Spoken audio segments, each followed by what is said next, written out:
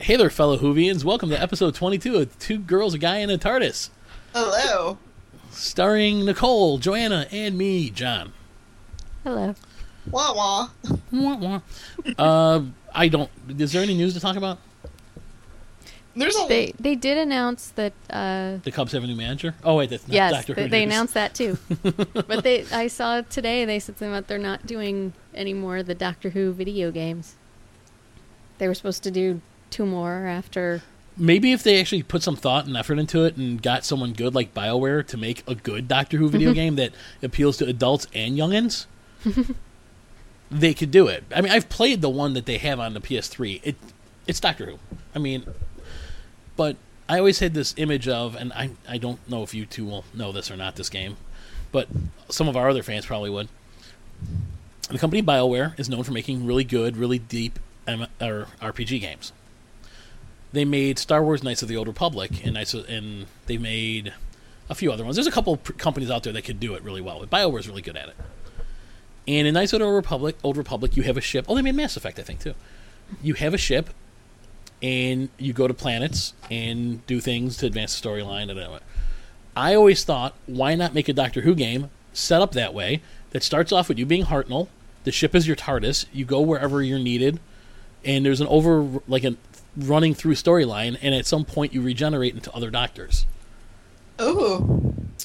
But that would mean the BBC would have to give it to somebody other than their own in-house people, or to some other, game company than these, I don't even know what other games the ones they make usually.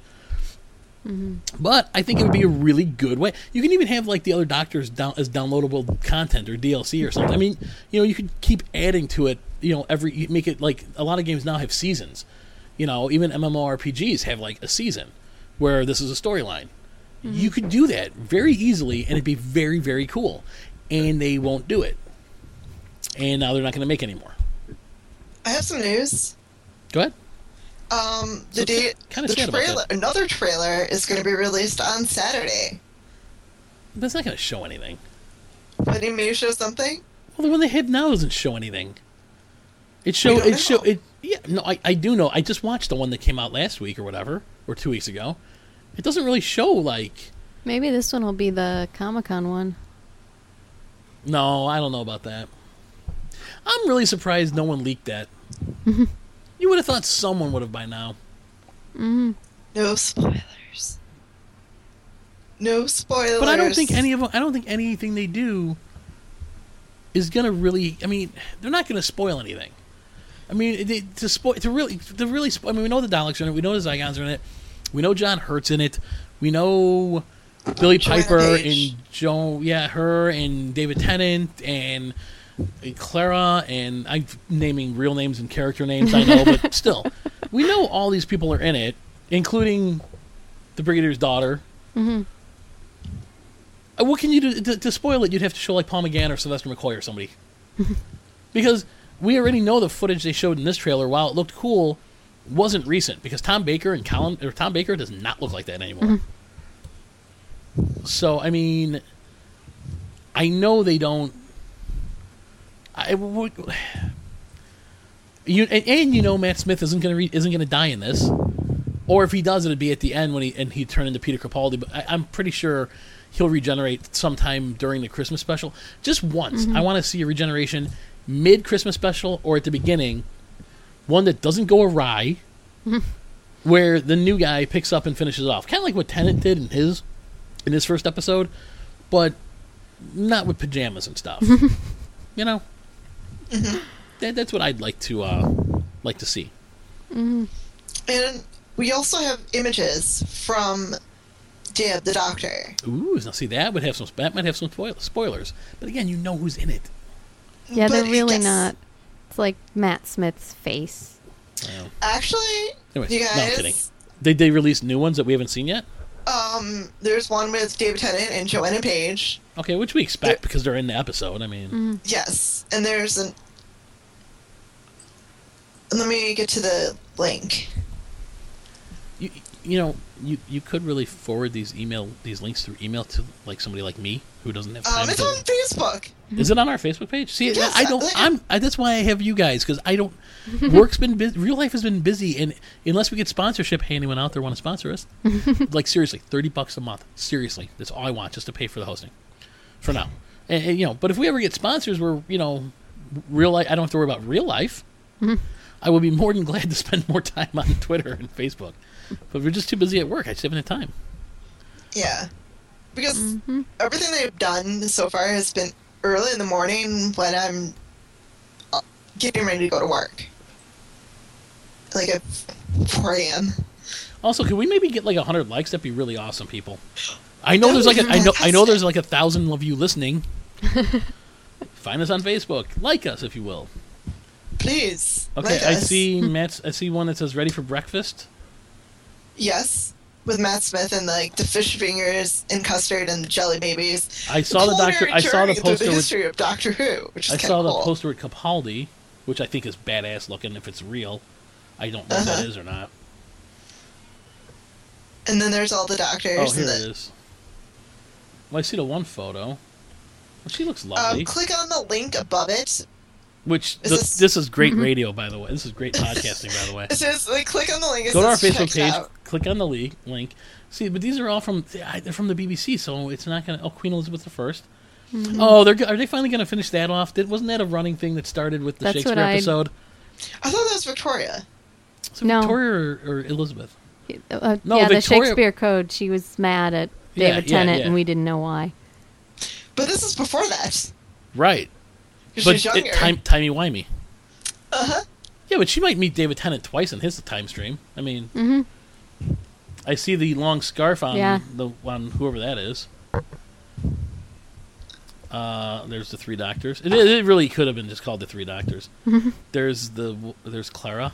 John And Hurt. the Briggs daughter. Yeah, Clara's in it. I saw the Briggs daughter. Don't worry. I'm only enamored with one of the two, and it's not the Briggs daughter. I'm looking at the whole thing. Yeah, there was some cool shots on there. I mean, I think a couple of them I'd seen already, like where he's hanging off the bottom of the TARDIS. I mean, they had production shots of when they filmed that.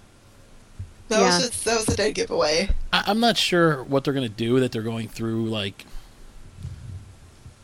Elizabethan times and Zygons and Daleks. Well, they and released the Briggs daughter, and there's a lot going on in this episode. So They released the synopsis. It seemed like there were 3 different storylines going on. also maybe they don't all meet each other at the same time. I'm assuming Well, no, 'cause John eventually Hurt they and Matt must Smith get did. together, but John Hurt and Matt Smith must have met each other. yeah, but they did. I know they released the synopsis. Plus, we know David Tennant and Matt Smith work together because there's plenty of pictures of them together on set. So, I mean, why would you just be hanging out?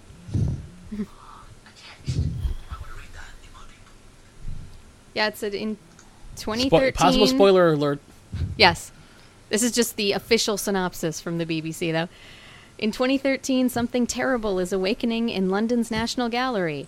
In 1562, a murderous plot is afoot in Elizabethan England.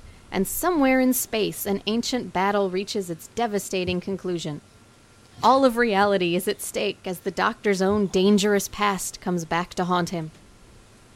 So we see why Elizabeth is pissed at Tennant. We see John Hurt fighting in the Time War, but what TARDIS would he be using? Because they only showed the one console. I wonder how they're going to do that. Well, rumor was that Hurt is going to be an aged version of McGann, which I guess I could see. But why not just use McGann because he'd be an aged version of himself already? Yeah, I would.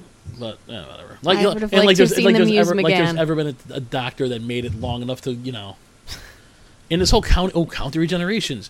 It's wrong. The wrong number. He's got when people are arguing about how many he has. There were old episodes where they flash back to regenerations before Hartnell. Mm-hmm. Don't give me this BS though. Oh, you only got 13.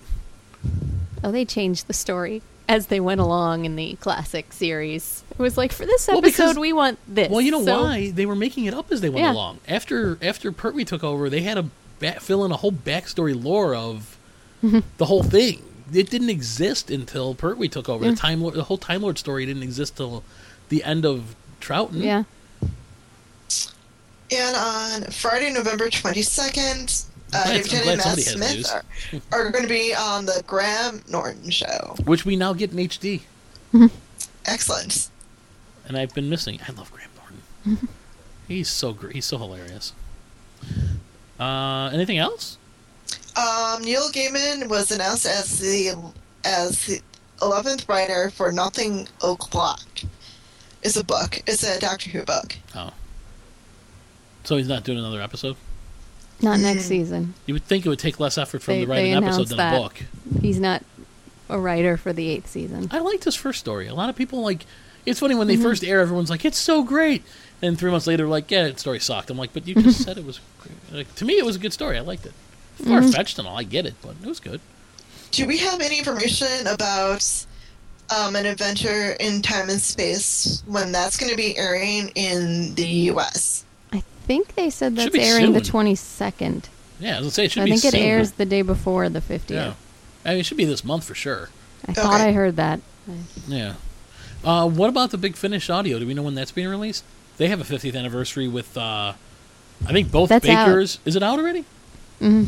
I knew it was soon, or it was already out. I Light at the end. Yeah, yeah. So Yeah, if that's out. so, if you're still hung up on this You can being buy it on vinyl. yeah, that's useful. That's cool. I have a record player. I use it like I use it like once a month, maybe once. No, not even once every 6 months. I come down here, throw some Temptations on, or Four Tops, or Beatles. Are you teaching the little one, like, all these music? Oh, all I this? thought you said Elvis. I'm like, I'm not an Elvis No, the fan. little one. About music, she was listening to Iron Maiden today. She was watching the concert footage with me. She almost did the devil horns with her hand. She so close. I'm so proud of her. Aw. Daddy's little metalhead. Oh, you're raising her well, apparently. But no, she's heard like the Beatles and stuff. Yeah, Okay. she does not listen to. I mean, she hears like the Disney stuff when she watches Disney, but we don't listen to it in the cars or anything. I mean, maybe one day she'll want us to, but She's so little right now. I just don't. Well, I know, but this is when it all starts. This is when Bieber fever and all that crap starts. Is when they're little. Right now, she comes home and points at the TV that's turned off and goes, "Min-Mow," because she wants to watch Mickey Mouse. Good for her. Yeah, not good for Daddy. You know how many Mickey Mouse freaking... Hey, I she's- saw several today. Yes. Like 4? Like 4. You think Doctor Who episodes have plot holes. You should watch Mickey Mouse Clubhouse. I don't care about Mickey Mouse Clubhouse. I'm hoping one day Isabella comes home and goes, Doctor Who, or Doctor, and points at the TV. You have to teach her. I've been watching a TV series. It's a couple years old now, but it was with Peter Davison. He played a detective. It was called The Last Detective. Played a a lovable, somewhat bumbling detective that his police chief didn't like, and everyone gave him crap because he helped people. That even if he knew it was phony, he'd go and talk to people because they wanted, that's how he felt you should be to the public. So he's kind of not what police are anymore there. And he does solve his crimes, and basically it's called The Last Detective because he's the last detective he's the last detective that the chief would ever pick to put on something, unless it's a crappy job. So, but it was actually pretty good. I mean, it's off now. I think it had a 3 or 4 series run. But I was watching that on Acorn TV, so it was enjoyable. I like it. Although that does remind me, Peter Davison was being talked about again for, I think he gave an interview, and one of the things he said was that he didn't think the Doctor should ever be a woman. Yeah, but I think I've talked to so many people, and And even then people he- we've had on here said the same thing. And then his other statement was he thought that, I forget how he worded it, but kind of like he thought it was better in the new series that there's more sexual tension in the TARDIS. Well, there was sexual tension in the TARDIS before. It was just creepy. Well, he was saying, like, with him, he wasn't even allowed to, put his arm around a companion. yeah, because yeah. heaven forbid. Yeah. So he thought that would have been good on the show. Like, He just I'm wanted to assuming pre- when he was on it. He just wanted to put his arm around Tegan. Or Perry. Because certainly nothing was going to happen between, Colin Baker's Doctor and his companions. That's true. I think the Perry BBC just is argued. starting a week-long marathon of Doctor Who. Yeah, but well, that's for our UK listeners then. Most of us don't get BBC America's BBC doing it, America, is it? You know, the woman thing with the doctor, though, I mean, it's like when we had Amanda on. I asked her, I go, flat out, I go, would you want a woman? And before I even finished it, she's like, no. The majority of people you talk to wouldn't want it. It's like, just make a new character. Make a spin-off show. Why? Because why have to do that and then force it to have to live up to the last 50 years of show, and then if the writing's not good or something, it's going to be blamed on her being a woman, which isn't fair. You know, I mean, why not just have another one? I've been saying that for years. I would watch a female Time Lord. Just bring back the Ronnie or make somebody. Romana would be brilliant to watch. Because I don't think that a woman can't do it. I just don't think after 50 years of it being one way that's gonna like. Well, to be fair, Busty did a nice job writing her version of it. Of course, the girls were kind of, they were basically naked. But, I mean, still, it worked. I think it could. I just would feel like I wouldn't want them to... They'd always be in the shadow, and they'd always be under more scrutiny whenever she did something. You know what I mean? It would just be... I think it would put unnecessary strain on the lead actress, the writers, the show in general. It would be... There'd be much more criticism and controversy about every little thing done. I mean, I wasn't like, oh, the doctor has to regenerate into a woman. I want him as a woman. But I mean, if it was the right person, I could, like, if they just saw, like, if they knew of an actress and went, she is just perfect for this role. It's exactly what we want. But I don't want them to, like, cast a woman just to go. Cast a woman. See, now the doctor's a woman. Like, it's the same thing with when they say, "Oh, well, what about a black doctor?" I personally had no problem with it. I thought the guy from Luther would have been great. Mm-hmm. And I've seen numerous other, black English actors that would have been great. And for whatever reason, they went with Capaldi, which I think he's going to work out too. I mean, I don't see it as like slighting anybody by not doing it. To me, it's just I think just start anew. Just, give Jenny a spin-off show and bring her back. I mean... She's just out there. Well, because I think there'd be a lot of, like... If people complain about canon and timey-wimey being used now, can you imagine how they'd have to, to, like, rework so much stuff? And just... Like I said, I would watch a woman. Even if the doctor was a woman, I would watch. All the suggestions people have made have not been who I'd want. I mean, would you want old? Would you want young? Middle-aged? I mean, the doctors have been getting younger and younger, and then Capaldi's, older. I mean, would you like Judi Dench? I mean, maybe. I don't know. They always mention what's her name? That was in the movie Red. She played the assassin. Helen Mirren. They always mention Helen Mirren. I can't see that. Personally, I don't see it. Not that it wouldn't work, I just don't see it. I think she's brilliant, but I just don't see that. Well, also, I mean, she's not going to take a role on... Yeah. You know who I could see doing it is Joanne Lumley. The one, not Joanna Lumley. Yeah, right? The one from AbFab? Yeah. Yeah. I could see her pulling it off because she could be kind of more... She's done it. Mm-hmm.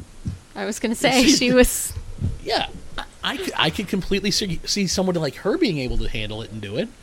When people finally suggest someone that I can get behind and say, yes, I could totally see that. But they haven't.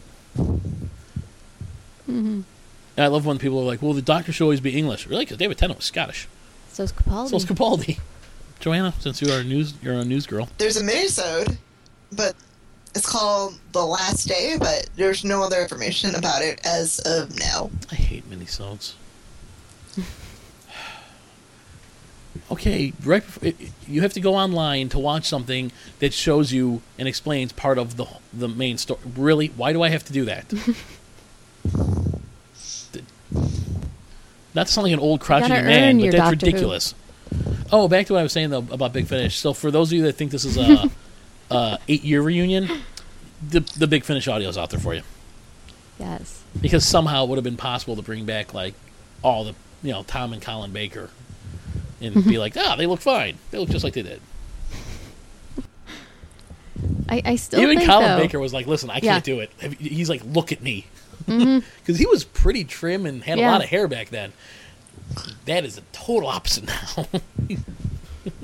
Yeah, I still think McCoy He's a lot jollier now. could kind of... The only ones you could You get, could- the only ones you would be able to get would be McCoy, McGann, maybe Davison. Davison's bald now for the most part, but he wore a hat in a lot of the scenes, so you could kind of do it. And that's why McCoy, I think, because he had Yeah. that kind of, jacket, scarf, hat, umbrella. He had so many accessories and layers. I think you could kind of hide his... Yeah, but I think if you see any of the old ones, it's because they're pulling him from other episodes and CGIing him in somehow. Hell, they did a CGI hologram of Tupac. What, we can't do this on Doctor Who? But so yeah, back to our news. Joanna, go ahead. That's it for me. Yeah, I got nothing news-wise. I mean, basically, this episode's going to be us telling how great we think Sylvester McCoy was, because I don't think anybody on this podcast doesn't like Sylvester McCoy. No, we don't. I mean, we don't always have a consensus. Pertwee, we do. I think we're the only podcast in America and in the world where 3 people like Pertwee. I enjoyed the Pertwee episodes, and I started rewatching them, and I started watching some of the old Baker ones again. Sometimes Baker's episodes, sometimes he's just a little on the dry side for me. But, still not bad. But Sylvester McCoy, who is in The Hobbit, which I have had since Easter and not been able to watch. So let me tell you how happy I am about that. Been looking forward to that. I bought it on Blu-ray Special Edition. All ready to go. Projector down here. Yeah, I haven't been able to watch it. So, yeah. You have to watch it. It's so much fun. Gee, thanks. I got Star Trek Into Darkness sitting on my thing-to-do list, too. I have Sherlock. I've seen all the Sherlocks. I have too, but I have to watch it again. That doesn't count. I know. You can't get upset that you have to watch something again. I haven't watched it once. There's a difference. So, Sylvester McCoy was the 7th Doctor. We first see him in Time and the Rani. That's the first episode he was in. It was when 4 Colin episodes. Baker didn't film his own regeneration scene. Yeah, Colin Baker was very upset about getting canned, which So I it's can McCoy understand. in a wig. So McCoy wore the wig and dressed like Colin for the regeneration scene. We once again see the TARDIS wardrobe Yes. as McCoy's looking through stuff, and he reminisces over some of the older outfits, I think, too. Yeah, he puts on... Both he and Colin Baker put on some of the... They both, I think, did a Pertwee. Which I think was a great touch. It's those little hints that they did like that, and now you're starting to see again in the new show, which I like. The episode once again stars Durrani, who is hellbent on... I don't know what she wants. She wants to control the universe, but by controlling the universe, all her plans would end in it being destroyed. So I don't know what she... I don't think she really thought it out. It's for the science of it. But she has Mel kidnapped. No. The doctor. The TARDIS crashes. TARDIS. They're both unconscious. The doctor is taken by her minions and brought to her. She is dressed like Mel. Yeah. At some point, I think initially he knows it's Durrani, but then his regeneration's like messing with him or Well, something. she takes away his memory. Yes, she that's what it gives was. him something and takes away his memory. Yeah, so for then, a while, yeah. So she dresses like Mel and she wants him pretends to she's fix Mel. the whatever she had that needed fixing, and he was the only one that could do it. Well, because she needs him, because it turns out she's kidnapped minds from all the great scientists and thinkers throughout history, which, oddly enough, they seem to all be from Earth. But, Yeah. Whatever. So she's got all these bodies of people, Einstein, yeah. and there's one for the doctor, and he eventually figures out that she is not Mel. She is, in fact, Durrani. And Not until Mel comes, though. And he accuses her of being Durrani. Yeah. Yeah. And it's funny. There's a great there was a great exchange between them, where he's talking to Durrani, and he's talking about Durrani because she's being Mel, and she's like, "Oh, Durrani, we need to fix this because if it's important to Durrani, we need to know what it does." And he is like kind of complimentary about her like intelligence, but then goes off on a tangent about how she's like insane and all this other stuff. And it was pretty well played. It wasn't. I don't think it was, I'd say it was a great episode, but there were moments of it that No. were a lot of fun. Like when he fixes it and she captures him, she puts him in this machine with all these other people, and they're all like, well, to solve this equation, what we need to do is this. And he just starts, like, you hear his voice, and he's just goofing off. He's, like, dancing around, and then I think he accidentally solves... No, he says something to make it sound like he solved it, but in fact it's the wrong number. I think. So it causes its destruction or something? No, he once he's out of the brain and standing there, and the brain is, like, giving the equation, and then... Oh, he blurts it out. He blurts it's out like the number. 47, and he's like, well, 33, and then they're like... Oh, yeah, you're right, it's 33. Oh, correction noted. And then he's like, oh. I would have loved for him to have been like 42. I think that would have been a great nod to for the former script editor who left. I don't remember when Douglas Adams left, but script editor-wise, it was Andrew Cartmel, I think, for this run.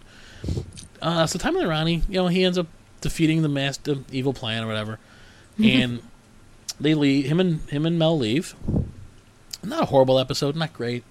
It's watchable because it's McCoy, and there's some fine parts of it where he's playing the spoons, and you really get a good feel of McCoy, and works that in. Yeah, he does. Well, because he could do it in real life. That was like a big thing. I remember either listening to Sophie Aldred at Chicago TARDIS talk about that, or something to that effect. He did it at Galley. He was playing the spoons. Yeah, he told me he was doing it at Galley. Because, to be honest, the one thing to me that was different about McCoy than any other Doctor up until that point, McCoy reminded me of a vaudevillian showman. Yeah. He played the Doctor like a showman. I mean, he had a sinister side magic that you tricks. did see at times. But yeah, there was magic tricks, there was illusions, there was a spoon playing, hat tricks, bird calls. It just made it whimsical and fun, And he did a brilliant job at it. I loved how he played it, even when he was more sinister. He wasn't. You knew he was being sinister. It wasn't like he was conniving like Troughton or Hartnell, And he did truly care about the people that traveled with him, like Davison did. He didn't try strangling anybody. Well, I think only one Doctor gets to have that title. Give it time. Show's still on. So they do leave there. And head to the Paradise Towers. Which is one of my favorite episodes. I love Paradise Towers. It's so great. The special effects and the costuming and the makeup isn't great, but it's the late 80s, and the BBC controller had some hard-on for getting rid of Doctor Who, even though it was doing decently well. I mean, in England, you can get 4 or 5 million viewers, and that's still a top show. I mean, they don't have as many people as here, He just didn't like sci-fi. He wanted to focus on Victorian stuff, which, they do really well because they're still stuck in that, world. It's very 80s, I remember. It Paradise is. Towers. It's extremely 80s. It is so 80s, all the costumes and the makeup. It's extremely great. You have factions of two girl gangs. You have the Kangs, red and blue. Yeah, I think. The other Kangs got killed. You have janitorial, like garbage robots that turn out to be killing people. The cannibal ladies. You have these two sweet old ladies who turn out to be cannibals. Want to eat Mel. Yeah. It's just a delicious Douglas Adam-esque dystopian apartment complex, right? I mean, you could see this being part of the Hitchhiker's Guide book in a way. We're stopping at Paradise Towers. They have a pool on the roof. That's where Mel wants to go. Yeah, that's what I was like. I remember Mel just wanted to go swimming. Yeah. Well, after what she went through, I can understand that. It was just a neat episode. It was enjoyable. Mel gets captured by every faction there, and every faction thinks she's up to something else. The Doctor, they believe, is the great architect, and the intelligence running the towers wanted the great architect to kill him. But why do you want to kill him? There was some reason. At first, he was an honored guest, and then they wanted to kill him. I remember more all the bizarre side which there was a lot. There was a lot. The main one. I don't really... There was a lot of running through dystopian I remember, corridors. there was he was a famous architect that built them, and then he disappeared while building it or something, and then he was in the building. Was that it? Or he was the building, or he was in the AI or something. Yeah, there was some resolution to that, but... I remember more the cannibal ladies But they were so funny. They were so great. I mean, Paradise Towers was enjoyable. I Yeah. like that one.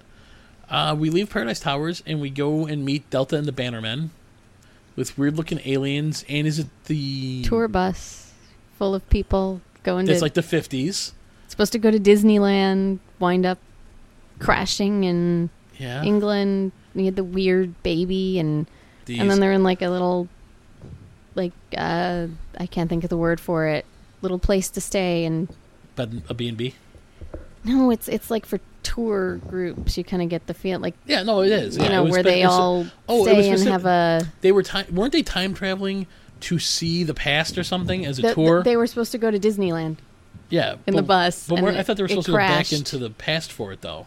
Or were they? Yeah, right, they were coming yeah, from okay. the future to like the, I think, maybe I'm to the 50s, like I believe it was. Disneyland when it first opened, Yeah, kind yeah. of thing. And where they crash is still the same time period, I think. Yeah, but in England, Yeah. didn't make it to Disney. Well, it had the old TARDIS controls.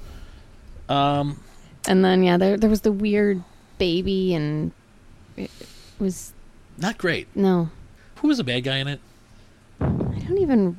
I mean, there was the like princess who had the little green baby, the poor baby that they put in makeup, and there was someone trying to get it because there was like a war Oh, going they're trying on. to kill She her. escaped. They're trying to kill her. Her child Yeah. or whatever, because yeah, that's right. But I don't remember who that was, or I just remember they were having like a war. She escaped at the last minute. Yeah, and it was between the and then had the baby. Bannermen were one faction, and it wasn't super great. But luckily after that we go into Dragonfire, which is rather good. We meet Ace, who's a waitress. and get rid of Mel. It gets fired. You know, Mel. To be honest, Mel with McCoy wasn't too horrible. No, Mel was all right with McCoy. Mel bet and she's- Colin Baker was yeah. better. But Mel never annoyed me as much as she's annoyed other people. No. There's a lot of hatred for her. I mean, there's like message boards like, I hate it's been 20-some years. Come on. Bonnie Langford's done a lot in that 20... yeah, she she's wouldn't be my she was- favorite companion, but I don't. Interesting side note is that Bonnie Langford is actually younger than Sophie Aldred. But in the show, she was more supposed to be like in her late 20s, and Sophie was like a teenager. Yeah, Yeah, because Bonnie Aldred played in the London performance, I think, of Chicago. She played like the lead, and she looks good for her age. I mean, so does Sophie, but I mean, I always, I didn't realize I thought that Bonnie was a good 7 or 8 years older, and she's like 2 years younger. So, but Dragonfire, there's a dragon. They're on an ice planet. yeah. It was like a prison for the. I'm bad at remembering the names. I remember but a little kid getting lost, and them they finally reunite him at the end with his stuffy parents. Well, I remember it was the ship. Like, I don't know if people didn't know or that it was actually like the prison for the guy on it. They'd like been banished, and they kept like the key to controlling the ship was in the head of the dragon, Right. the crystal or whatever. Yeah. So Glitz was back, Yes. and he sent him to go find the treasure of the dragon so that he could escape. And then, of course, the doctor gets involved. Our and- synopsises aren't great, people, but yeah. this was an episode we liked. Well, I liked. I mean, for that first season, I mean, it wasn't bad. We did meet Ace, and the show. Who was actually from modern day and got Yes. a time cloud sent her back from Yeah, some experimenting weird- with chemistry in her room. Yeah. She did something to send her back in time, or forward in time. Yeah.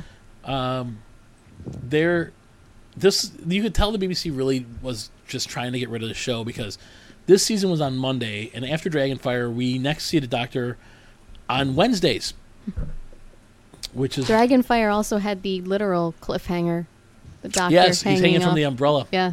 Yep. off the cliff. For like in 10 the minutes. next For like 10 minutes. Then the next episode you see it's like, oh, it's really not that far down. Yeah. Like, Yeah. why did they make that seem scary? Yeah. But now season 25, which was the next season on Wednesdays, this had a lot of good episodes.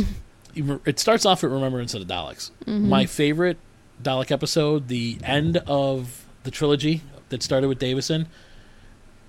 This episode, was it an anniversary episode? Was it like 25? 1988, 89? Yeah, so 25 years. Like 25 years. Yeah. We find that they basically kind of give the reason why the Doctor came to Earth. It was they land in the same area in the 50s, and there's two factions of Daleks now because of what happened in the last couple of them. There's Renegades led by Davros, and then there's Imperials. We see the Dalek with the tank front, the like heavy weapons Dalek, which was cool. There's a creepy little girl. Dalek goes up the stairs. The Dalek goes up the stairs for the first time. And so anyways, this episode actually part of the episode takes place the very day Doctor Who airs, and there's a TV show coming on the TV, and it says, up next is the BBC's brand new sci-fi show, and it cuts to the next scene, which I thought was just great. I love that little touch. And you're back in Ian's classroom, the Coal Hill School. Yeah, same school. Ace, probably in the moment that's going to be remembered, that she'll be remembered for the rest of her life. And even Sophie Aldred said, I hope no one else ever does something like that, because that's like her thing. Just beats the living snot out of a Dalek with a baseball bat. Well, it's charged by the power of the hand of Omegar. Omega? Yeah. Omega or Omegar? Omega. I Omega. think is how they say it. Basically, the hand of Omega can be just wield extraordinary power, and is what was used, I believe, to turn the star into the power source for the TARDISes. And we find out that the Doctor went to Earth in that time period. He must have stolen it, and he came back to Earth to hide it, so no one else would ever get that power. And it's in a grave in that area, and he retrieves it, and he supercharges the aluminum baseball bat Ace carries with it. She beats the snot out of a Dalek. There's a little bit of Nitro 9 used and thrown around. And quite honestly... Isn't there always with Ace? Yes, there was. I loved Ace. I still do. But... Ace is fun. It's just a great I think it's a great episode. I think it's very just solid. It's a good nod to the past. It ties up some ends, and I'm sure they're going to reopen those ends and make, just bastardize everything. But it's you know what? It's probably one of my favorite Dalek episodes. That and Asylum are like two of my top 5. And then Genesis, which I think is great too. Just because it was just good. You find out that the little girl is what they're going to use to control the hand of Omega. And I think the junkyard's even the same junkyard. Yeah. Where they find the Dalek initially. Foreman. Yeah, and it's not Unit yet. It takes place right before Unit's formed. And in typical Sylvester McCoy fashion, he just opens the back of a van that walks inside and starts talking to him, and they're like, wait, who are you? So, no, it's a good episode. I tell people all the time, if you want to get started on a classic Who, this is one of the good ones to start, especially for McCoy. It's really a good episode. Yeah. We leave Earth again, and we meet the Happiness Patrol. The Candyman. With the Candyman, which we saw somebody dressed up as at Chicago TARDIS. That was an amazing costume. This episode I enjoy, but I always mix it up with Paradise Towers. I don't know why. There's something about it. Like, for some reason, I picture the Candyman running through Paradise Towers. I know he didn't. Maybe you've got a lost adventure. I mean, they visit a human colony, and everyone seems a little too cheerful. A little too upbeat. Yeah. And I believe there's patrols of people that are obsessed with stopping unhappiness, hence the Happiness Patrols. And they go around, and anybody that's depressed or crying or upset, they call them killjoys, and they kill them. Why wouldn't that happen? The Doctor and Ace encounter, I think he's a census taker or something like that, or he or she. No, he's a census taker, and he's trying to find out why the population keeps dropping, like drastically.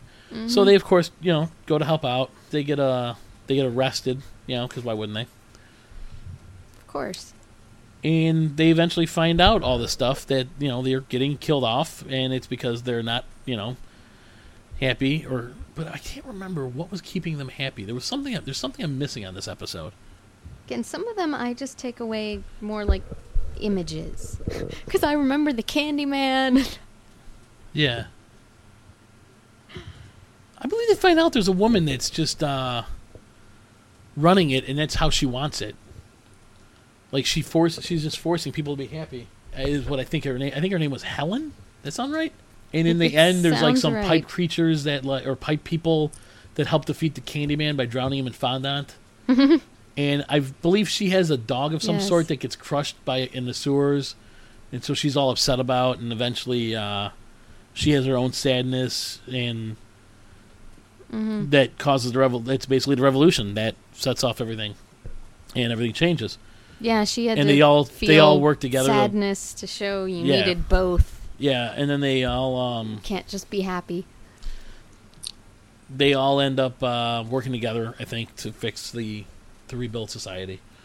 But not a bad episode, not horrible. There's some other stuff he mentioned. The Doctor talks about his academy days in Gallifrey. You don't hear that too often, and that he was a Theta Sigma.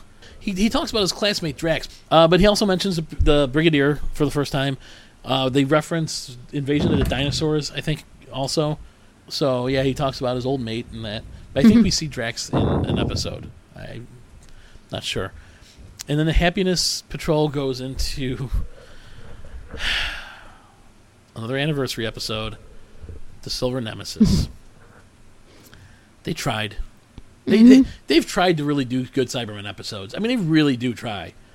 The Cybermen just aren't. I hate Cybermen. They're just not cool.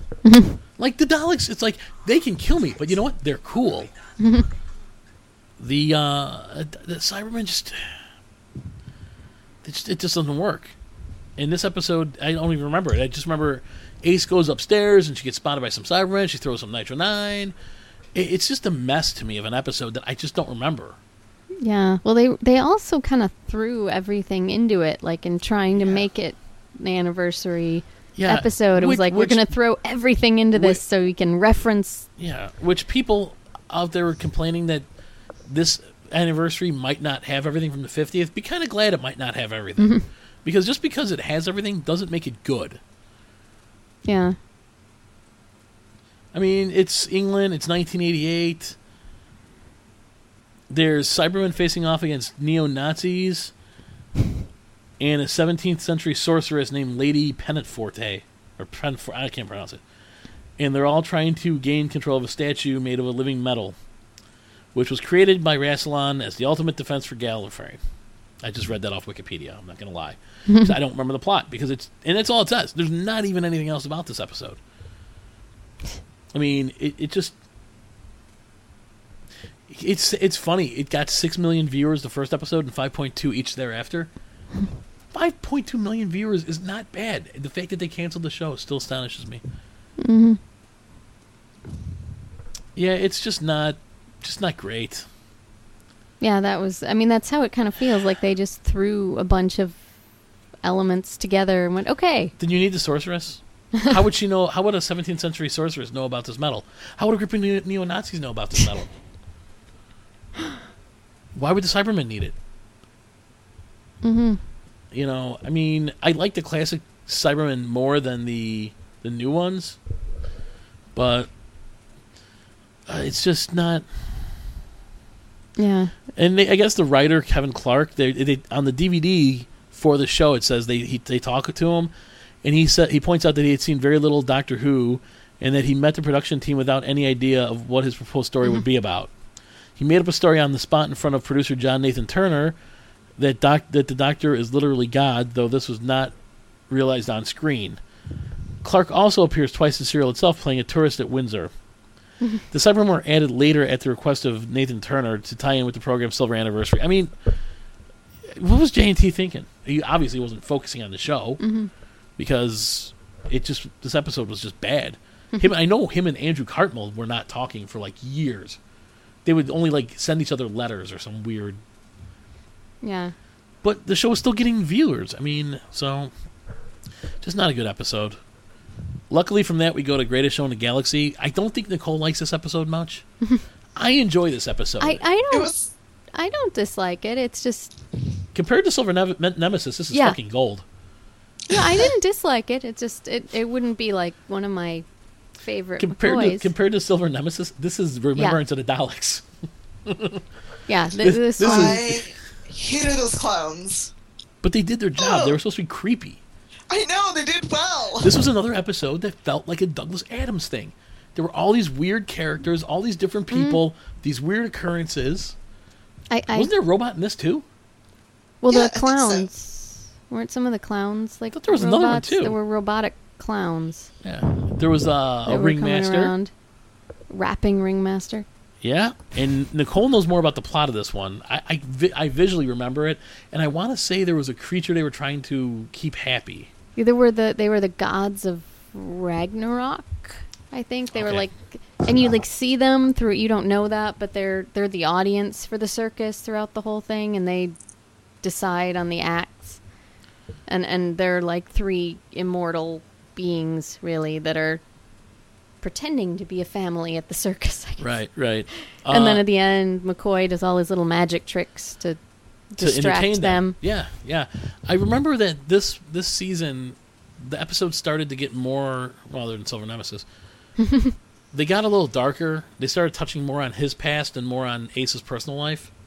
By the end of it, there was a lot more interaction about stuff, which leads into the next season, actually, which was the final season. Yeah. But no, this one I didn't it wasn't. I thought you didn't like it. Maybe it was somebody else. No, it's not like I wouldn't count it as my favorite. No, but it's above average, I think. The clowns were creepy. The people on the thing with the bus, the people they meet, the hippies and all that. I mean, it was good. It wasn't bad. I liked this episode. Again, not one of my favorites, but I think it was above average. Yeah. I mean, especially compared to Silver Nemesis. Well, and it's entertaining to see McCoy doing his little magic show. Yeah. At the end. Yeah, no, it was. And he actually knew how to do all that himself, or he learned parts of the ones he didn't know. I think he said they had an actual magician come in and teach him stuff, too, which he remembers to this day, some of the tricks, which is really neat. Then we lead into season 26. Here's the funny thing. Greatest Show in the Galaxy, let's see what the ratings were for this. Let me look it up real quick. 5 million viewers, the first part, 5.3, 4.9, and 6.6 it ended with. 6.6 million viewers. Doctor Who now gets, what, 9? 8 or 9, right, usually? I think. Not much off from this. So then we go to season 6, which actually was a really good season. Mm-hmm. Every episode, I want to say, was good. And it starts off with Battlefield, where I believe we meet the Brigadier again. Comes back, yeah. He's a teacher. That's that's retired. Yeah, he's retired in this one. And they bring him back. Yeah, but the Brig's in it. Doctor and Ace, they get a distress signal from near there, somewhere in England. And Ace gets to meet someone else who likes to blow things up. Actually, they meet another Brigadier first, Bambera, and he is in charge of a nuclear missile convoy. And they find out that there's some explosions, and I don't think it was the nuclear weapons, but they send for the Brigadier to help out.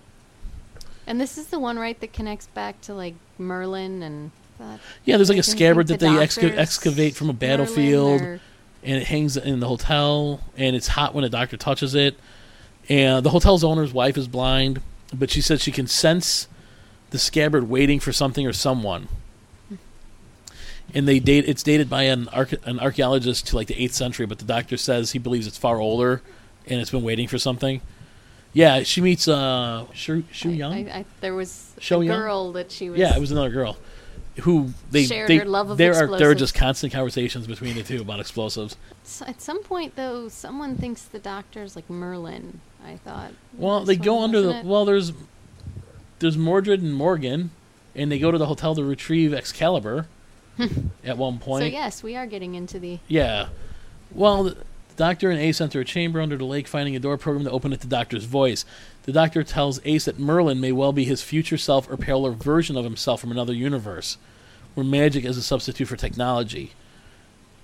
So yeah, he is Merlin, and they find a chamber that is part of an organic spaceship, where they find the body of King Arthur lying next to a sword, which was the source of the distress call. So, I believe Ace hides behind a door and it starts flooding, and she's like drowning or something too, and the doctor has to save her. I believe he ejects her from the spaceship, sending her through the waters of the lake. As these two other people are standing there at the shore, talking about the Lady of the Lake, Ace emerges. I don't remember the resolution of it. I believe two of them were going to fight it out, and the doctor stops them, and they realize that the battlefield from the past or whatever was just like a ploy to get the doctor to show up, and I don't remember who the bad guy really was either. I believe Ace and her friend actually blow up the hotel in this episode too, if I'm correct, to help save the day. But again, not a bad episode. Yet somehow this one dropped to 3.1 million viewers with a high of 4. I don't know why, because the last season ended really high. This episode wasn't too bad. It moves into Ghostlight, which actually Ghostlight was pretty good. Another good, dark, weird episode. Is this the one when? Is this the one when they're back where she? Where Ace blew up the house. Is it? They go back and it's like 100 years. Oh, this is the one where her friends are getting killed off. That's Curse of Fenric, I believe. Then she goes back. It's like 100 years before she was there, because she just sensed there was like evil in the house and was afraid of it. So the doctor brings her back so she can conquer her fear and see what was really going on. And it's so because like bizarre. I said, they started delving more into her personal life and his past, and things got darker. Yeah, so you've got like the alien ship that crashed, and the almost like godlike being light or whatever that was cataloging all the species on Earth, and he's upset because of evolution. His job just keeps getting harder and things keep changing, so he wants everything to stop.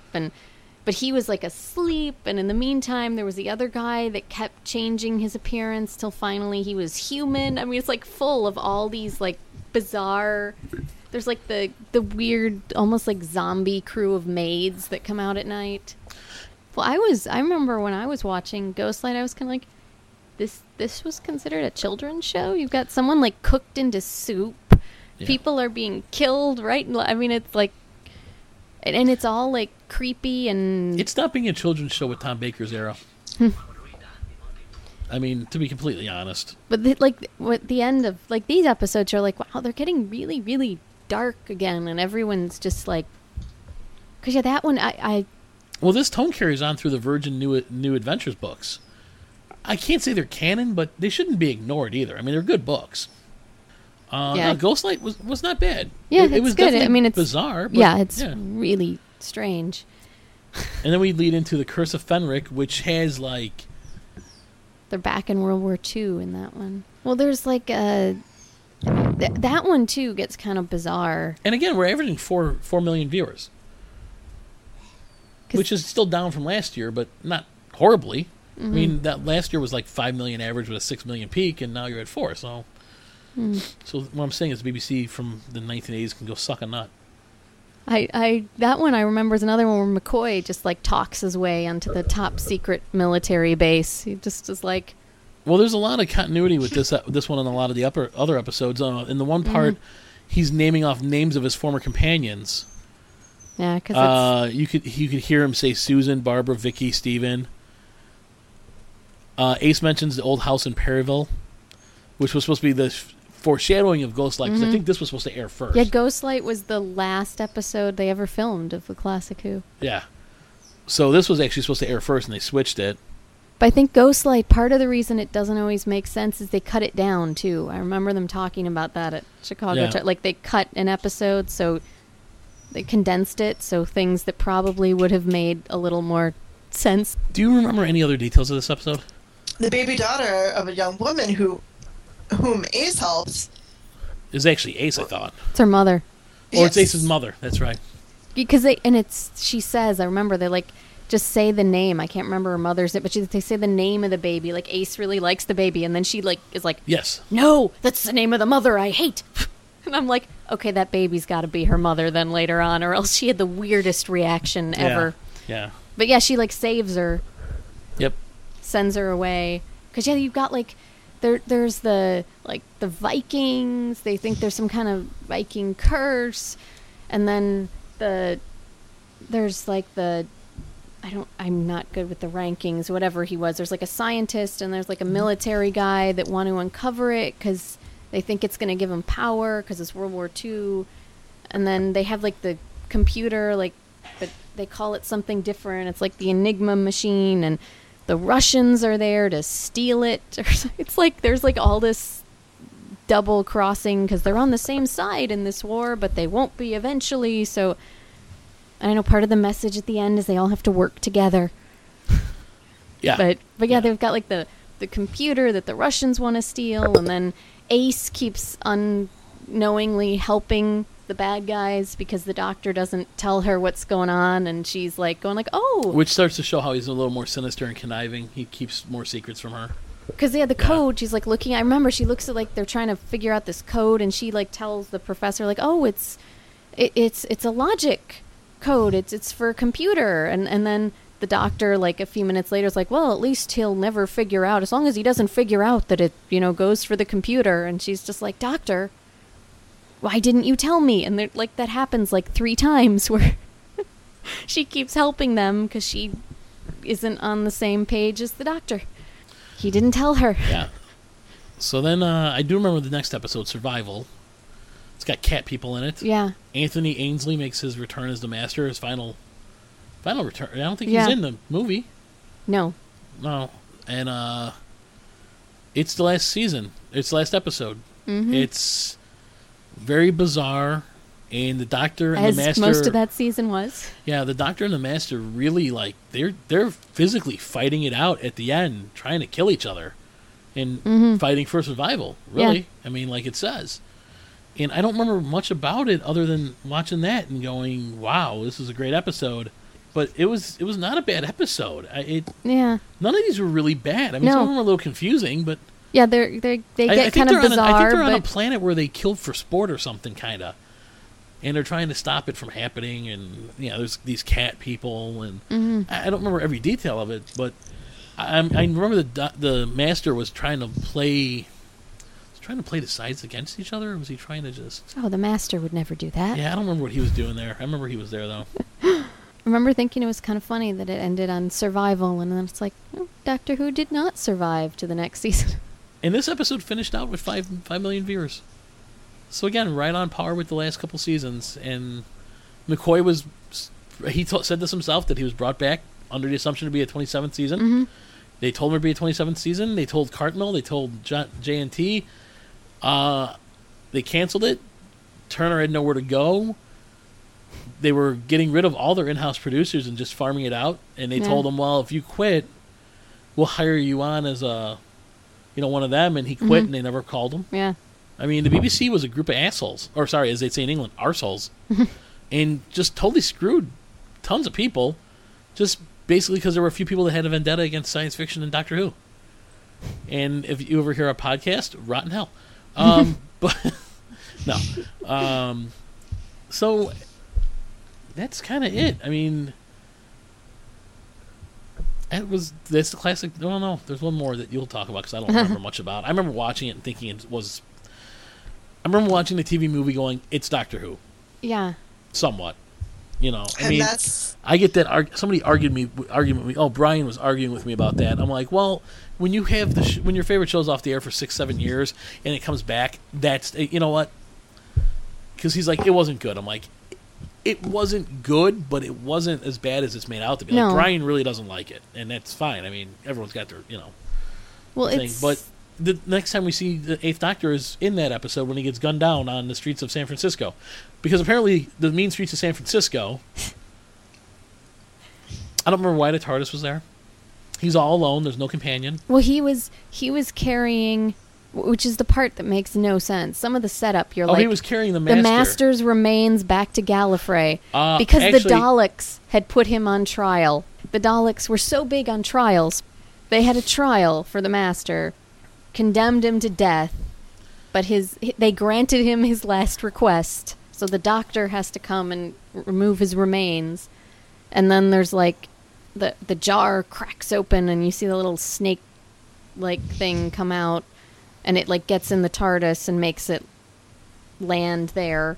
You know, I'm not going to lie. 5.6 million viewers in the U.S. And it was on Fox. I think that was the big thing. It was on a major network, but they aired it opposite of, I believe, some baseball playoffs and the final episode of Roseanne, which was a hot show. So, I mean, but you probably would only gain another million or two. I mean, really. 9.1 million in the UK, though. That's huge. It is. It's on par with almost every it's better than half the episodes they've aired since 2005. I want to say most of the episodes aired have been in the 8 million range, 7 to 8. Because I remember that there was talk that it might be canceled because they were down to like 7.5 million. I'm like, that's really good in UK TV. I mean, from what my understanding is. I remember looking at Paul McGann and not liking how he was dressed, but liking how he was playing the part. I thought he played it okay. I wouldn't put him in my list of favorites. And in fact, when I do make a list of favorite Doctors, he's not on it at all because he was in one episode.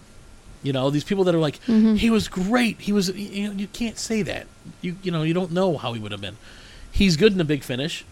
The books with him were good. I've read them. You know, and honestly, the Master didn't regenerate. He stole the body of the paramedic. The paramedic who was Eric Roberts. Eric Roberts, Julia Roberts' brother. But I didn't think he played the part badly. No, it's just which is my argument. It's like, you can say the movie's horrible, but the acting wasn't that bad. The storyline was wonky. Well, and the special effects were. They threw in that weird thing too that the Eye of Harmony was on the TARDIS, and only a human can look into it, and the Doctor can do it because he's half human. Does this count as a classic series or not? It's kind of the gray area. But see, if it was in this, if you're going to say that, aside from the 50th, and because count the Doctors again, if you're going to say that Eccleston was the 9th and McCoy was the 7th, McGann's the 8th, and if you're going to say it only counts as canon if it's on TV, this was on TV. It was an official production. But in this, it was a poor story point to do that way. Yeah. It was poor writing. But it is like this one. I almost feel like it's like it's almost, and I don't know, and probably whoever wrote it knew their Doctor Who, but I don't think they did. It felt like they just took elements and like stuck them in the script without really understanding them, because you have all these little they didn't really know. Well, I mean, it's funny because you say about this. It talks about the Eye of Harmony being on the TARDIS. In the new episodes, it's on the TARDIS. The Master didn't regenerate when he died. When John Sims was the Master, he became. He was in whatever. So there are some things in this one that carry over and are used again, kind of. Yeah. So it was, some of them were. But I think the TARDIS design inside, I thought it looked cool, but I like cyberpunk and stuff like that, and that's what it kind of was. It was kind of cyberpunky, kind of steampunky. To me, the interior was a little ahead of its time, and that craze hadn't caught on to where people would like it. You know what I mean? Yeah. Yeah. So, it just, it wasn't terrible. Oh, of course, the first kiss between a Doctor and a companion happened in the movie. Yeah, bloody Americans. But that one, I was like, he also has amnesia when he's regenerates. McGann doesn't remember who he is or what's going on in the beginning. I can get past all that because, first off, this is the first one that shows like a regeneration that looks like what might really happen. Like McCoy's face distorts. There's little lightning bolts. It kind of was Highlander-esque with the lightning bolts and stuff, but it showed. They tried to portray it in a more realistic way, I guess. Where now like fire shoots out of him, and he destroys the TARDIS, and it goes crashing into. Always seems to crash into planet Earth. So at least what a concept. Yeah, so at least they showed it in a way that was kind of neat. I don't know. I mean, I can't say it's a 9 or a 10, but I can't say it's a 1 or a 2 or a 3 either. I mean, but you really don't. It's better than some of the old classic episodes. It's I mean, really hard, though, to judge McGann's doctor, which is what blows my mind, because the first, 20 minutes are it's still McCoy. And part of that, he's dead laying in a morgue. And then he comes back and he has amnesia, so he doesn't even know who he is. He doesn't really become the doctor proper until... Second time a regenerated doctor's in the hospital and has to escape, though. Pertwee, right? Yep. Also, I found out that Eric Roberts' wife actually played Miranda, who was, I believe, the wife of the character he played until he was taken over by the Master. So he kills her. Yeah. They're probably divorced now, too. Philip Siegel was a producer. He'd been trying for years to launch an American-produced series of Doctor Who once it went off the air. And you know what? Complain and bitch all you want about America and about everything else and about how bad this was. What were you Brits doing to bring it back? Anything? Mm-hmm. Because it showed that the show transcended the Atlantic and that we liked it enough that somebody wanted to bring it back. If you look at the beginning, or is it the beginning? If you look at the beginning of the 2005 credits, like how the TARDIS goes through, and if you look at the way the TARDIS travels through the time vortex in this movie, they're very similar. There was a lot of stuff that's been taken from it and used again. You know, like I said, say what you want. It's like a 4 to me. It's not. I'm not going to put it down at a 1. And what's the Pertwee episode that you hate? Monster Peladon. That's a 1. I would watch this all day over that. In fact, I would probably watch this over Silver Nemesis, to be completely honest. So, I mean, yeah, but it's just hard to judge McGann and what he would have done with it. And I think, that was part of it, too, is I don't know if McGann was well-known in the UK. I know he wasn't well-known here. No.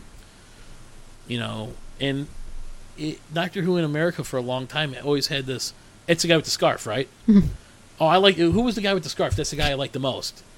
So many people grew up watching Tom Baker that was who they liked. And when you get a show mid-run where you don't realize that that's not the original guy, because I think on and off they showed the really old ones at times. Like when my dad was a kid, he remembers watching them in black and white.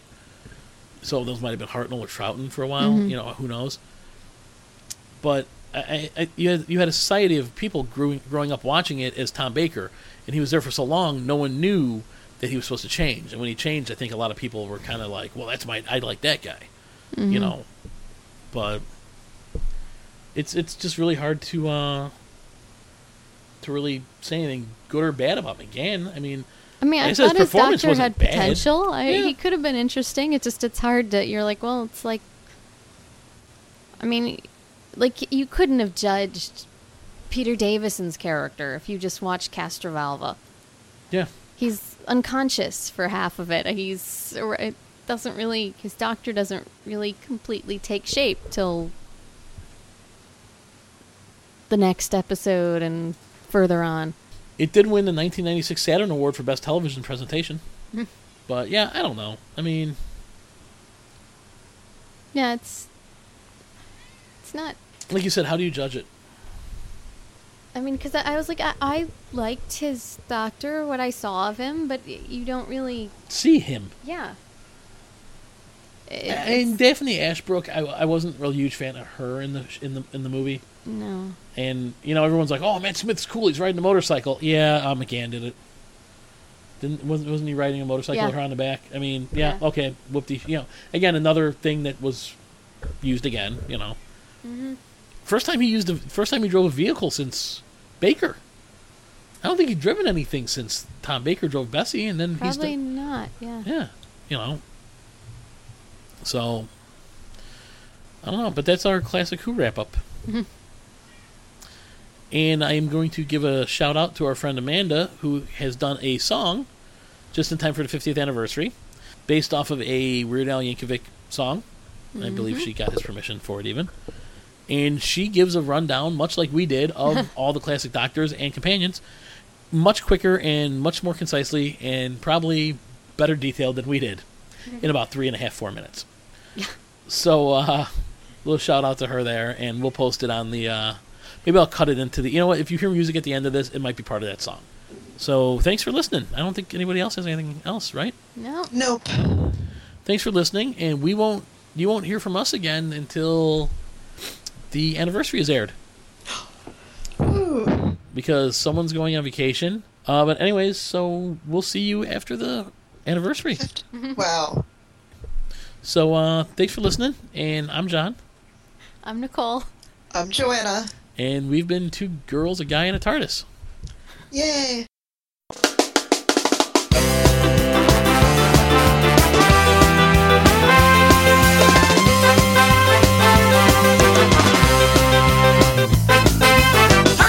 Travel in the future started with a British sci-fi show in 1963, introducing William Hartnell as a renegade time lord using regular violence. Troughton, when Hartnell left the show in 66, they decided that time lords could regenerate.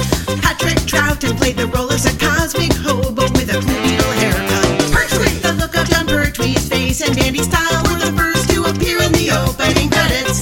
His companions were Liz Shaw, Joe Grant, and the adventurous Sarah Jane Smith. Baker, Tom's the one you'd see on PBS, where Americans found out about it.